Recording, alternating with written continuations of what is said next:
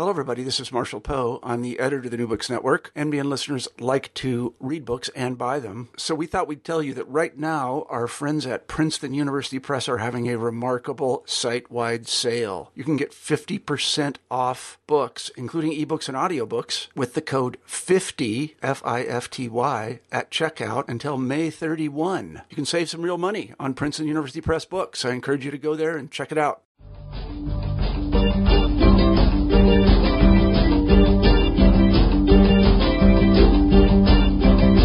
Hello, and welcome to New Books and Philosophy, a podcast channel with the New Books Network.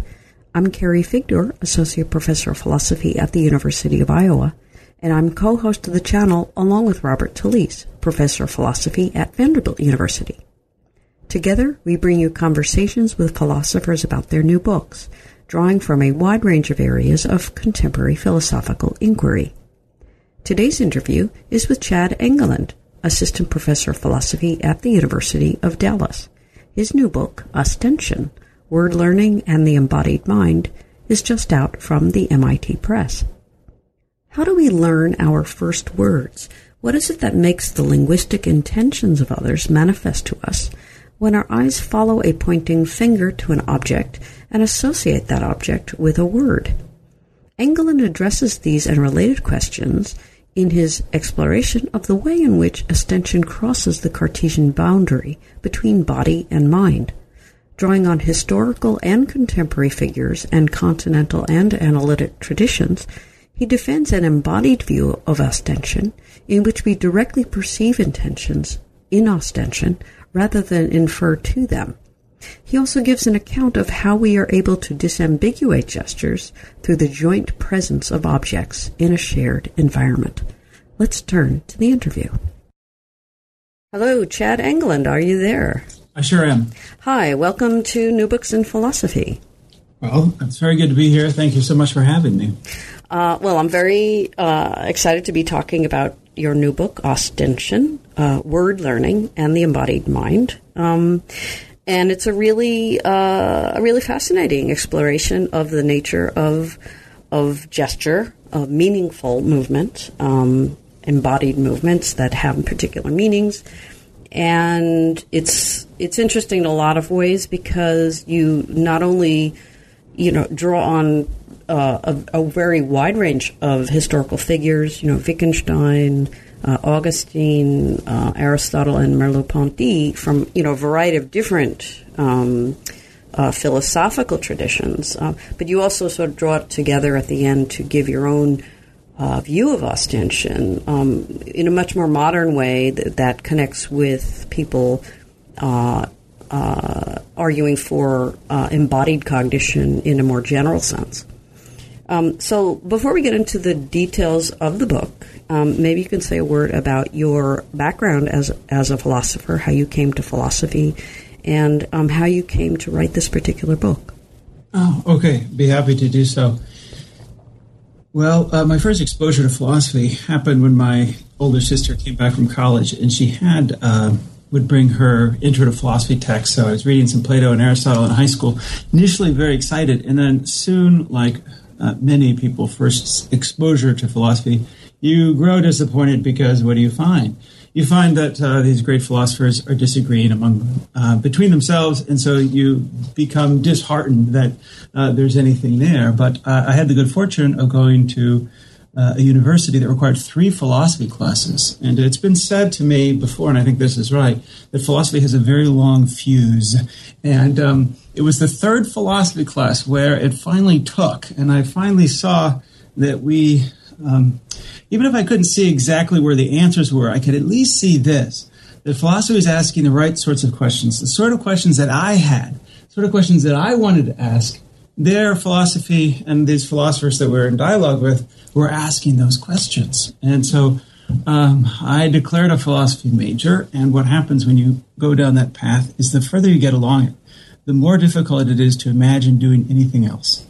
And so I went off to graduate school in philosophy, largely because I had these sorts of questions I needed to have answered. And one of them was a kind of question that I can now put as the question dealing with the relationship between the scientific image that we get from our high school science textbooks, college science textbooks, and the good dose of science fiction and watching television that we're all raised on the one hand, and then the manifest image on the other. But at the time, I wouldn't have put it that way. Instead, I would have just said, in everything I know about the world, I just don't feel like, theoretically speaking, I fit as a human person or human people.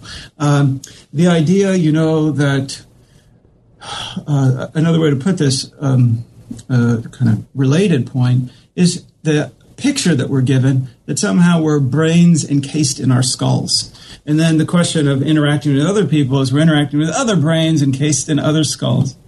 And there's really no home for the human person or home for the community of human people in such a picture. So I went off to graduate school partially to wrestle with those sorts of questions.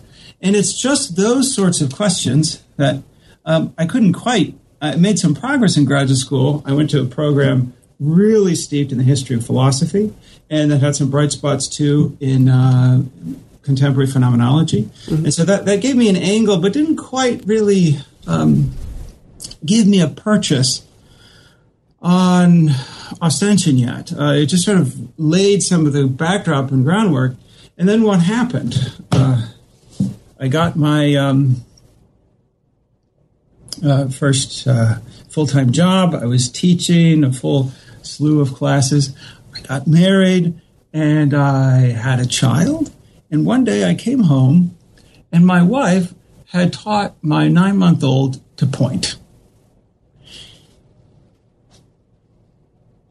And that was, I could, do you want me to keep expanding? Yeah. Well, yes. I mean, pointing is sort of the paradigm of ostension, although you clarify that that's not just what you mean by ostension. But go on before.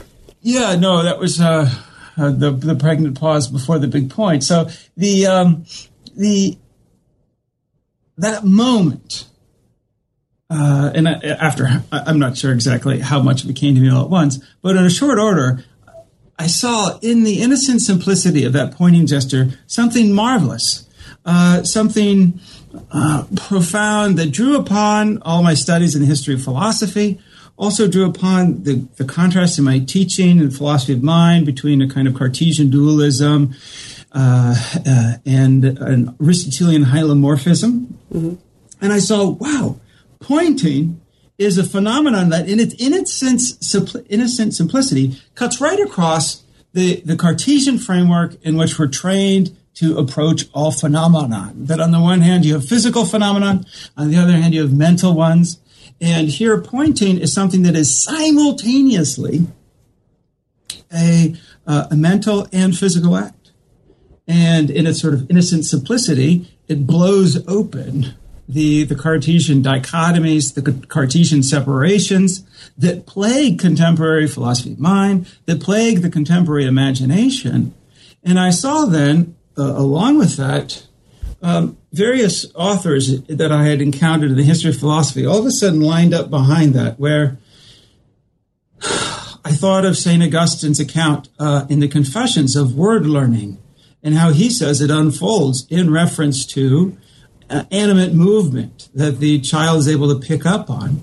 That connected up with my reading, of course, obviously, of Wittgenstein's critique of that account as giving us the essence of language, but if you read carefully, not really a critique of that account as the basis for word learning. Wittgenstein very much appropriates from Augustine this account that the animate body makes our mental states available to other people in such a way that no inference is needed. And two, my reading of Merleau-Ponty and my study of Aristotle all kind of converged. And along with that is I happened to come across some studies of contemporary psychology that I found fascinating. Works by psychologists like Paul Bloom and Michael Tomasello were doing these fascinating studies with infants in which they showed that, the Lockean conception, where children learn by means of association of something present, some kind of concept, just does not obtain. They did one kind of study that I make mention of in the book is the psychologists do, is they'll have a caregiver outside of the room, and then they put the child in a room with a novel object. So the child's playing with a novel object, an object the child hasn't seen before, and then the adult says from the other room, "Danu, that's a Danu." And the child doesn't learn the word because the language speaker is not on hand for the child to see that the language speaker is looking at whichever this object is. Whereas then they do studies where if the adult's in the room and says the child, "Danu, that's a Danu," the child will learn the word. So the point here is that the association account of language learning that you get in somebody like John Locke cannot obtain, that there's a way in which the child only comes into speech by means of attending to the language speaker. But one of the things I noticed in the psychology accounts of joint attention is they really couldn't get the crucial role that the body plays in making joint attention possible. Instead, they start talking about it in terms of mind reading. And my reading of Augustine and even Wittgenstein and Merleau-Ponty show that there's really an alternative for this idea of mind reading or inference, where you ratchet up the muscle of the mind. And that is that it is more of Aristotelian fashion. It's the animate movement of the body that discloses effects.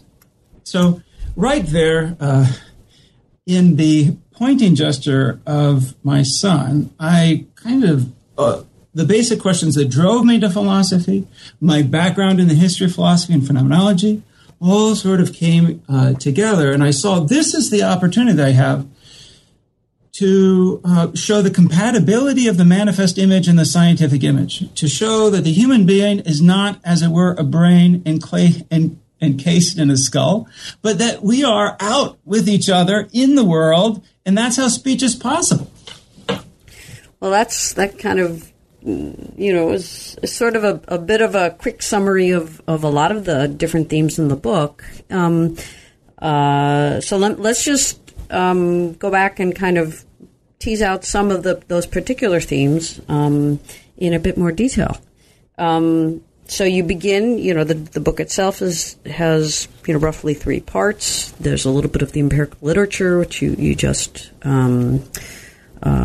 gave us one example of work with children learning new words or new fake words. Then you go into the various historical figures. You mentioned 2, Wittgenstein, or actually more than that, but Wittgenstein, Augustine, and others. And then there's, of course, your answers to the particular questions involving embodiment and this sort of anti-Cartesian, brain in a vat picture. So let's just begin from the beginning. You give a definition of ostension. It's not just pointing. And you also distinguish it clearly from ostensive definition. And then you also limit your account to first word learning. It's not even first language acquisition. It's just words. It's not even syntax, as I understood it. So can you say, explain what you mean by ostension, and why you're limiting the account to just first words?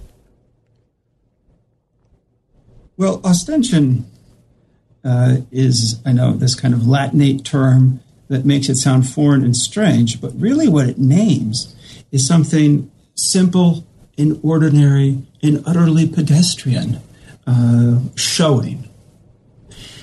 Because it's really from the Latin ostendere, which means to show. But it's a showing in the service of speech or in the learning to speak. And one of the things that I do is distinguish, as you said, ostensive definition from ostension. And there may be 2 main reasons to do that.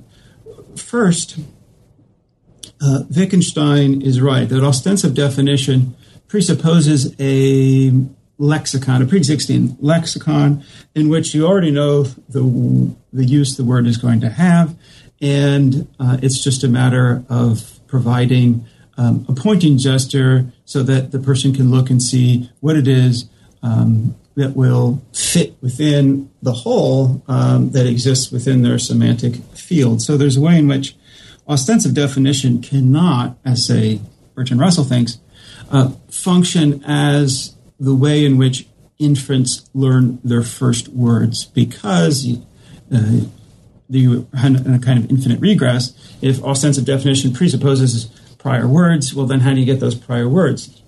Clearly, you have to have a more simpler phenomenon to account for how infants get their first words. But in a non-Wittgensteinian way, another reason I distinguish ostensive definition from ostension is because following Augustine and following contemporary psychology of word acquisition, I maintain that it is not the case that children have to be taught the meaning of their words, or that these gestures have to be deployed with a communicative intent.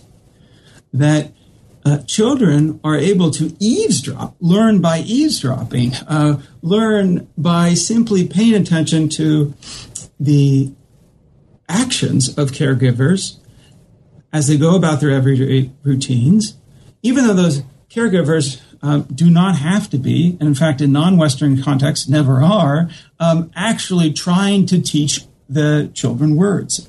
So the reason I talk about ostension is because ostension is a more fundamental phenomenon than ostensive definition, because ostension is the way in which on the base level, so not presupposing a prior lexicon of words, also not presupposing a communicative intent on the part of the language speaker, ostension is the way in which children can learn language by eavesdropping, by paying attention to the language being spoken in the context of everyday routines as the caregivers go about their business. So it leads to a very different kind of picture in which the infant comes into her own now with not merely as a passive player in a process, that is, as it were, being habituated to being a human being, but as an active participant in a process that is already, as it were, having the ability to exercise these abilities, but then also the ability to pick up and absorb from the linguistic environment, thanks to the bodily action of caregivers, the meaning of the words they're using, and thereby break into speech. Well, okay, and then the focus on individual words as opposed to language? Yes. You know, one of the criticisms that Wittgenstein makes of Augustine is that his account of word learning works for a more primitive form of language than the language we in fact speak. And I think he's right. He also acknowledges that Augustine's account, or this primitive form of language that Augustine talks about, is very likely at work in the way children learn the meaning of words. So I'm dealing with the acquisition of that first primitive form of language in which the range of word uses is kind of dimmed down, and it's a matter of making that getting that initial toehold on speech, the semantic content, which then over time will allow the higher level syntactical ordering to emerge. One of the linguists that I follow in this is Derek Bickerton, who distinguishes between proto-language and language. And proto-language, he says, is the sort of language that infants use between the ages of about 1 and 2. 2 is when you start to see syntax emerging, but before then, they're more picking up isolated words. And he mentions, too, that this is the sort of language that you see, say, trained chimps or dogs or chimpanzees likewise exhibit. And it also so happens to be the kind of language that speakers of Pidgin, I guess, at first will not speakers of Pidgin, but when you throw together adult language users that don't have the same language, they end up first with a kind of proto-language before they can emerge into a full-blown kind of pidgin where they end up bringing in developing syntactical rules. So the point simply is that if you look at Wittgenstein or Derek Bickerton, you see that there's a difference between acquisition of proto-language and language. And I argue that somewhat different principles are involved. So there's some justification that for someone like Augustine to focus on the acquisition of first words and to ignore the larger or other questions with, say, the acquisition of syntax. And so I focus just on the first part because it's really a different set of issues. And then when you talk about syntax, I think you have to invoke other principles. And I don't have an account of the origin of syntax worked out in the way that I worked out an account of shared semantics. Okay, fair enough. So one of the ways you put the central question, as you put, of ostension is this pre-linguistic availability of intention. I mean, so on your view, our intentions are somehow embodied. We have communicative intentions, even if we're not deliberately deploying them in a particular way. But as you put it, that children will eavesdrop, whether we're intending to actually express an intention. It's just somehow embodied in what we do. So I was just maybe you could say a bit more about the intentions that are embodied. So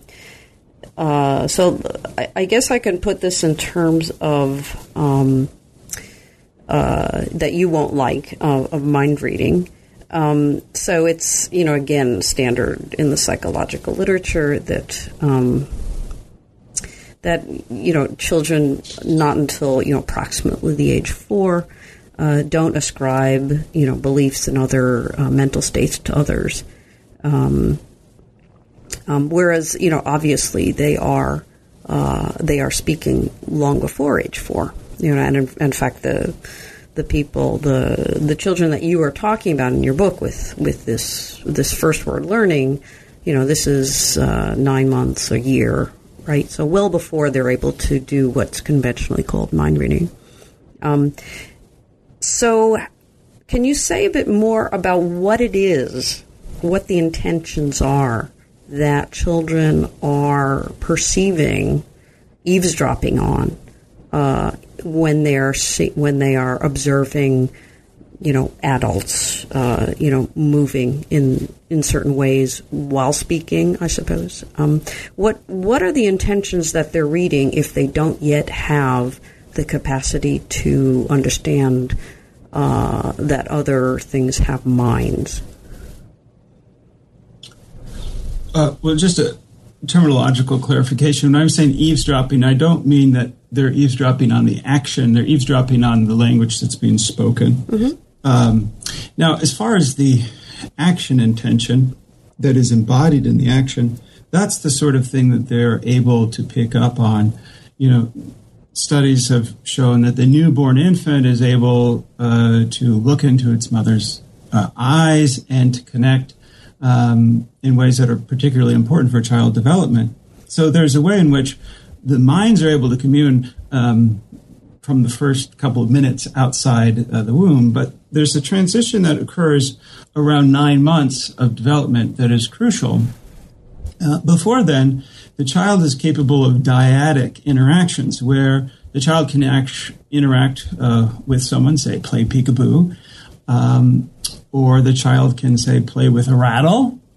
But what happens around 9 months of age is the child gets to do something else, triadic relations, where the child, instead of interacting just with another or with a thing, can pay attention to someone interacting with something. And that becomes the crucial ability that enables word learning to take place. Now, how does that ability come about? Well, this is where maybe could take a step back and one of the things that I enjoy doing with my family, both as a father and as a philosopher, is I enjoy going to the zoo. And of course, as a philosopher, the interesting thing about the zoo is not only to see the animals, but also to see the people seeing the animals. And of course, to see oneself seeing the people, seeing the animals. Those are the philosophical moves. And one of the things, of course, is that you sit there, you stand there in front of the animals, and you want to see the animals, the ones that are sleeping, you pay no attention to. It's the ones that are moving. And among the more fascinating animals tend to be the monkeys to watch. So you stand there because they're very animate. And what do you find people doing? They spontaneously narrate the actions that they observe. Oh, look at what that monkey's doing. He's upset that the other one got the food. Oh, look, he must be hungry. That's why he's going over there and picking up the lettuce or grabbing the banana. Well, actually, I've never seen a monkey get a banana at the zoo. The point is that we see without any problem actions as purposive, as targeting, as being undertaken with some meaning in view, so that we see that they are going towards a good and away from a bad. And of course, we don't have to be the zoo. We don't have to be watching monkeys. This happens spontaneously in sort of everyday interactions with other animals and with other human beings. And that is what the child is able to do. The child is able to understand action as purposive. And the child is able, and there are actually, again, some interesting psychological studies where they show that children distinguish between a kind of mechanical act and an intentional act. And they can even, they don't just imitate, this is pre-linguistic children, they don't just imitate what the caregiver does. But if the caregiver is trying to do an action and gives out sounds of frustration, like, I don't know, they're trying to put a ball through a hoop and they go, oh, because they didn't get it. The child picks up that what they're not supposed to somehow imitate the oh, but they realize that that's a sound of frustration and that the caregiver didn't achieve the aim that the caregiver gave out. And so they imitate not what the caregiver does, but they imitate what the caregiver tried to do. So that the point is that children see the world not in terms of brute motion, but in terms of meaningful animate movement.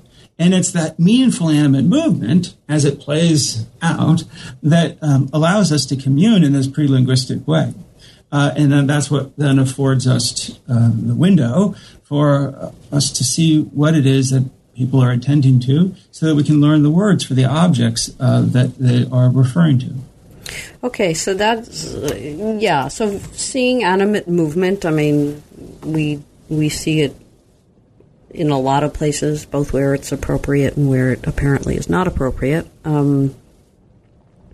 So let's try to build onto that basis, kind of the next step. And I guess I'm thinking here of a well-known difference between cats and dogs, for example, that a dog can exhibit the same sort of understanding of pointing that an infant does. They can follow your finger to that distal object and understand that triadic relationship that you just mentioned, same as an infant. But cats can't do that. They lack something, and presumably part of the account that's going to build on our understanding of animate motion as being animate will also explain that difference between dogs and cats, which both can obviously perceive animate motion, animate movement, but only the one species exhibits anything like what we see when we're talking about pointing as a kind of a paradigm example of ostension. You look at that object and then you start naming the object and so forth. So how do you what else do you add on top of the perception of animate movement that would, not giving yet the complete account of ostension, but give us insight into that difference between the animals that are able to follow a gesture of pointing, understanding that, and those that are not. Well, one of the really most interesting researchers on this sorts of topics, distinguishing human beings from other animals in terms of pointing, is undoubtedly Michael Tomasello. And he's done a lot of research in the lab, not only on how infants learn the meaning of words, but also on chimpanzees in controlled experiments. And he points out that you can, and I'm not familiar with the literature on dogs and cats, but this might be a similar point, that the chimpanzee, you can teach it to point, and it can, but he points out that the motive of the chimpanzee in pointing is narrower in range than even the young infant who is pointing, the human infant. Why? What's the difference? He says that the chimpanzee is always points in the imperative function. Essentially, it's an extension of the gesture, I want. And of course, anyone who's been around children knows that the infant is capable of the imperative gesture. Mm-hmm. But alongside that, from the very beginning, the infant is also interested in other things, not just in getting things, not just in having his or her way, but, and actually one of the researchers, his name is Gomez, puts this in a way that I really love. He says the infant is capable of joint contemplation. That is to say, the infant just gestures to the airplane and wants the caregiver to look at the airplane with the infant, not because the infant wants the airplane, but because the infant finds airplanes fascinating and wants to share the world with the caregiver, share that fascinating thing with the caregiver. And so you ask, how do we distinguish in pointing human from, or at least different kinds of ways that you would be picking up on the same one animate movement? Well, one of the things that's crucial is to be able to see the possibility of the specifically human motivation for pointing as joint contemplation, where we're not necessarily looking for something to get out of it, but we just want to share the world with each other. And I think that that's really the crucial, or one of the crucial ingredients, certainly in terms of motive, that sets aside a specifically human way from the sort of higher possibilities that some animals, like dogs and chimpanzees, are capable of. Okay, so I also have a question about machines, but we can get to that a bit later. So some of the historical figures you draw on, as we mentioned, Wittgenstein, Merleau-Ponty, Augustine, and Aristotle, and each of them, contributes a piece to the overall puzzle. They get some things wrong and then other things right. Could you say a bit about what they get right, what you draw on from them? Sure. I will say overall that, one of the things I'm doing in these opening chapters is I'm eavesdropping or listening, perhaps, to a conversation that's already taking place. In a way, one, to be brought up to speed on the conversation, but also the chapters serve to motivate the analyses that will follow. So I'm appropriating and motivating the analyses that follow. Now, I start with Wittgenstein, and what I think I need to show with Wittgenstein is, one, that even though he criticizes Augustine, he nonetheless appropriates in the main the Augustinian essential component of the ostensive account, namely that the natural sort of language of the human being is inscribed into the vocabulary of human bodily acts, and that makes available to others our inward affective states. So Wittgenstein denies the separation between inner and outer in a way that's quite Augustinian, and he sees that as the essential ingredient. At the same time, it seems like Wittgenstein is particularly aware of, say, the difference between the primitive form of language and language full-blown, so we can pick that up from him too. And his criticism of Bertrand Russell's account of word learning through ostensive definition is also compelling. And really, we associate with Wittgenstein too the strong sense of the rejection of the private language argument. And one of the overarching themes of the text is to identify those ingredients necessary to keep language what it is, to keep it public. And Wittgenstein points to the role, really, of the body in giving us the pattern of action that is where meaning is fixed. So I learned those sorts of things from Wittgenstein, though I do think that the shortcoming is that he sees the child as too passive in the process. Yeah.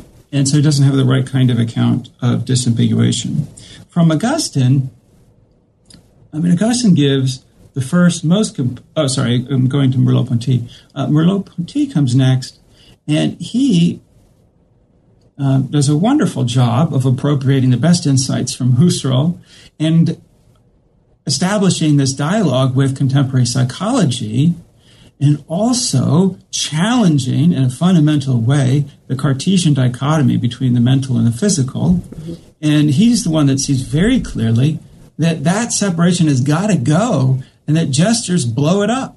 So there's a way in which he's a fairly crucial element or figure in the account, but he has really no explanation for how to handle the problem of disambiguation. So as far as an issue of ostension, he doesn't have an account of the Gavagai problem. And then we get to Augustine, and Augustine gives the first full-blown account of word learning, and I think it's a great one. He shows acute awareness of the problem of disambiguation, and he shows, too, an awareness that it is the body and really human nature that affords the prelinguistic communion upon which language can develop. And he has this account that it's the everyday routines that allow disambiguation to occur. And then I turned to Aristotle, and I really had fun writing the Aristotle chapter because Aristotle doesn't really give an account of first word learning. So what does he do? I think he gives the resources necessary for developing account of first word learning. And he also, there's some creative ways in which one can find it in Aristotle. When he's defending the principle of non-contradiction, he points to the fact that the denier of the principle of non-contradiction is reduced to a plant-like state. Why? Why are they reduced to a plant-like state? Why not an animal state if they're denying the principle of logic? Because the PNC is not just a principle of logic, but it's a principle of animate action. When we see the giraffe at the zoo go towards the leaves or away from another giraffe, we understand it to be going towards a good and away from a bad. So discriminating between alternatives. And Aristotle has a whole account of nature as being these things that have this intrinsic motion principle of motion or rest. And he says that we can see this inward dimension of action on display in and through the action performed, so that we see action as intentional, as having an inward component.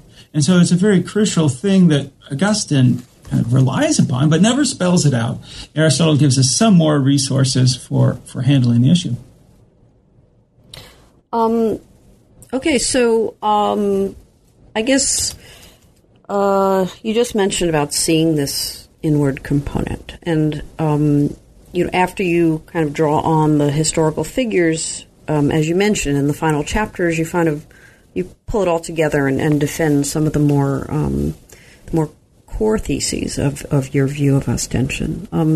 The first being this debate between whether we actually perceive the intentions of others in a gesture or whether we infer the inferential account, to some sort of intention from the jester. And obviously you defend the first account. This is basically the focus of chapter 8, I believe. So can you explain your position there, your defense of the perceptual account, we'll start there. Okay, happy to do so. In the historical chapters, Wittgenstein, Merleau-Ponty, Augustine, and Aristotle, what I found was a family resemblance on a basic answer to this question, which is that children break into speech because our bodily action makes our affectivity available to each other. Without any kind of detour and indirect route through inference, our animate action makes our effective engagement with the world available to each other. And that, of course, is action, also what it is that we're perceiving, so that if I see that you're looking up at the sky, I'm going to look and see what it is that's arousing your interest. And also one's affective or specifically emotional state is, of course, very present in one's bearing, one's tempo, and one's gestures. So I found in these four authors this commitment to this surprising and absolutely non-Cartesian position that the outward reveals the inward. It's not the case that the outward is an occasion for us to infer an inward, as Bertrand Russell would have it. Instead, the outward is the revelation of the inward. So, in the 7th chapter, I defend that position. I defend the family resemblance position that our animate movement actually makes available to others in a pre-linguistic way, in such a way that inference is not necessary, are mental states. So let me, just to press the issue here. One of the questions I had as I was reading was about robots and mechanical, devices of some such things. So I guess the question is, nowadays, obviously, we don't yet, although you can still see some online, we don't yet have robots that move, that gesture in ways that are, indistinguishable from a human being. Although we do have robots that do speak or, utter sounds and gesture at the same time, and they're pretty fascinating, but they're clearly distinct from human beings. But you can imagine a robot that is, maybe version 5.0 or something, or 100.0, 5 years, 10 years, 20 years from now, where you can't distinguish. Would you say that in that case, the intentions of the robot, the inward is manifested in the outward? Well, let me ask you a question. Are you suggesting that the robot does have an inward affective life? Well, I'm trying to. Question. I'm trying to understand what it is that we perceive in the gesture, such that we're not inferring to something. We're not inferring to an intention. We're actually observing it, and it seems to me that it's not difficult to imagine. It's not a far-fetched thought experiment to imagine robots that are that have somehow surpassed the uncanny valley and are indistinguishable in terms of their movements from human beings. It seems to me that your account would equally account for them in terms of we perceive in their movement the same intentions that we perceive in ours. Well, I mean, philosophy itself begins with this distinction, the distinction between seeming and being. And what I am arguing is that it is the case that these intentions appear when we are engaging with, say, other animals, or we're engaging with other human beings, that there is animate action, and the appearance of intention is, as it were, real appearance. But if, let's say, we're looking at a painting, and it's a painting of a person who is smiling, their affective, you could say there's a kind of animate movement in the painting. We can see, or a picture, we can see that what their affective engagement is, somewhat within the surroundings. But we, of course, wouldn't attribute to the painting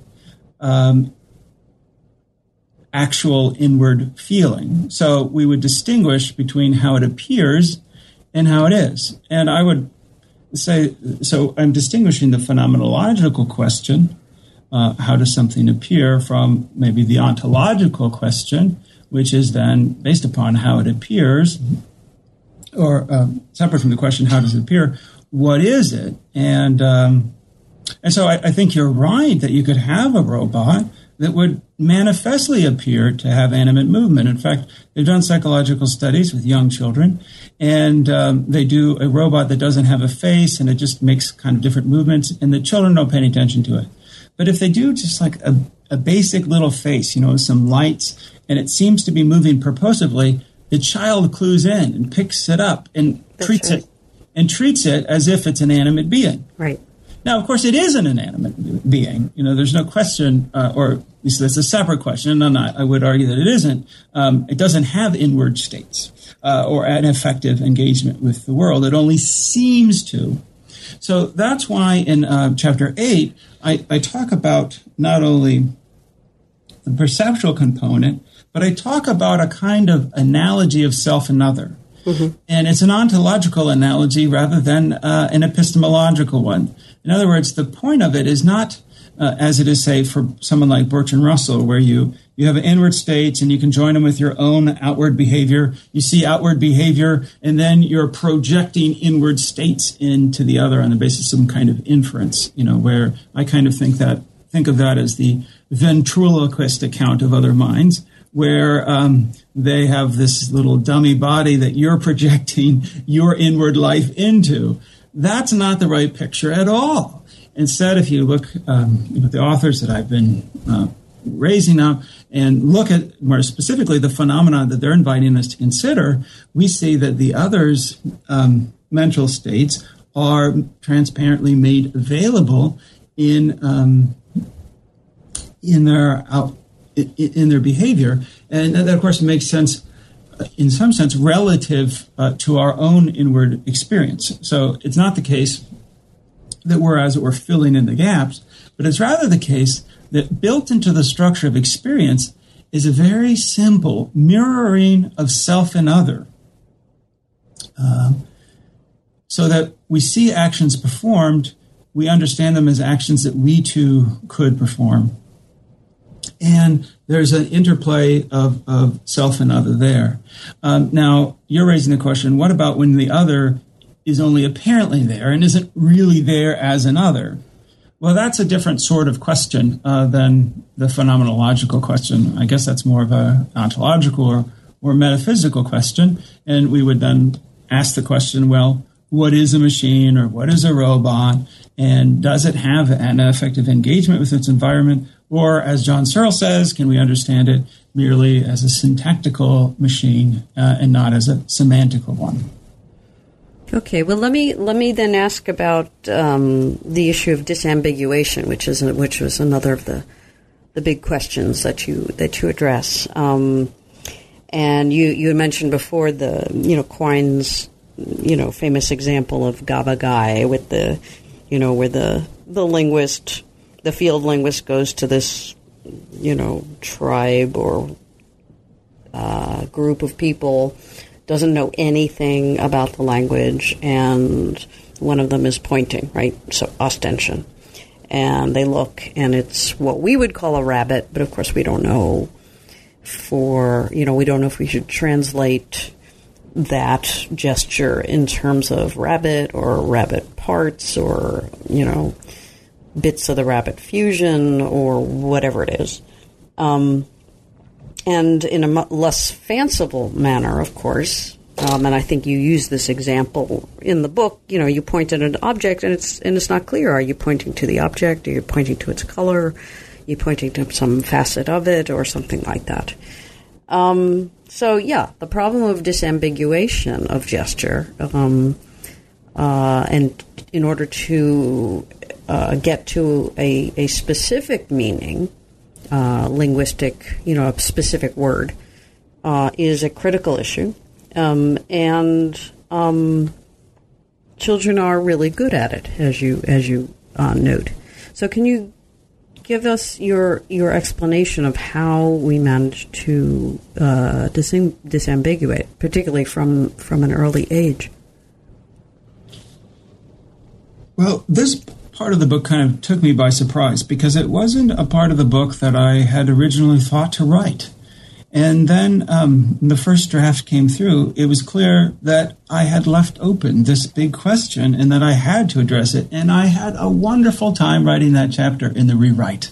And so I'm very happy to rehash it here. In fact, when I talk about this book with a wide swath of philosophers, they tend to, if they hear ostension, they want to hear about this chapter. So how do you handle the problem of disambiguation? And I think one of the key things to see is that there have to be some kind of biases, some sorts of constraints that are written into experience so that we can naturally profile certain features of our experience over others. Otherwise, we would never be able to make any progress to foreground the same items from our experience.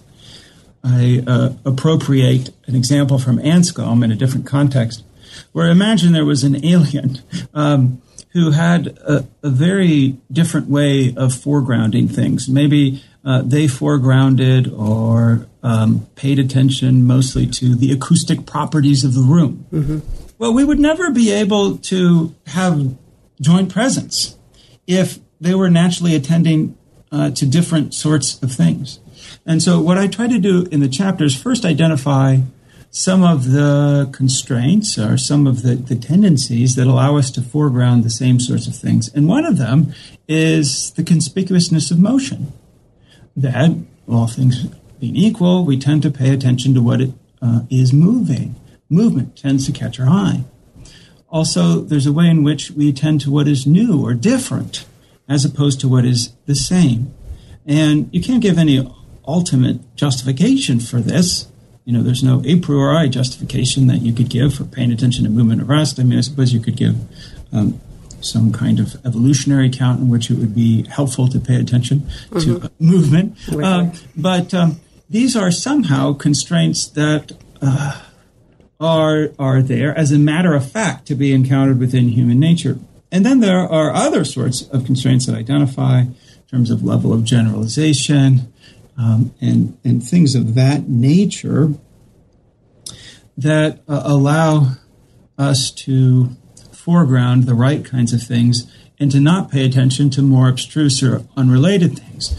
And so I then build to the claim that these kinds of biases are inscribed into our human nature as inclinations. And so that what allows us, these cultural animals that we are, we pick up these conventional languages, but what allows us the window to pick up these conventional languages is the fact that thanks to our bodies and thanks to our natures, we profile the same, in a similar sort of way so that we can foreground the same sorts of things. So what I end up doing, I guess, in relation to the Quine problem is first I argue that one of the problems that he has is that he restricts experience to stimulus. And I follow Davidson's critique of Quine that when it comes to word learning, stimulus is not the appropriate term, that you have to point to the public object, the object that's shared, which is the distal item, the item in the world. That's what's relevant for word learning, not the private stimulus. And so I think part of Quine's problem is he has not a robust enough account of perception, in which what we're really sharing is a world that has built-in structure that we can pay attention to together. So that's one of the things that I do kind of in Aristotelian vein, is I try to bring life back to joint perception and to find some intelligibility native to the world that we can share together. And then the second thing I do is I point to these inclinations that I was just talking about and see those as features of our joint human nature. And I like the word inclination because it suggests some sort of flexibility, because I think you need to have a flexible principle.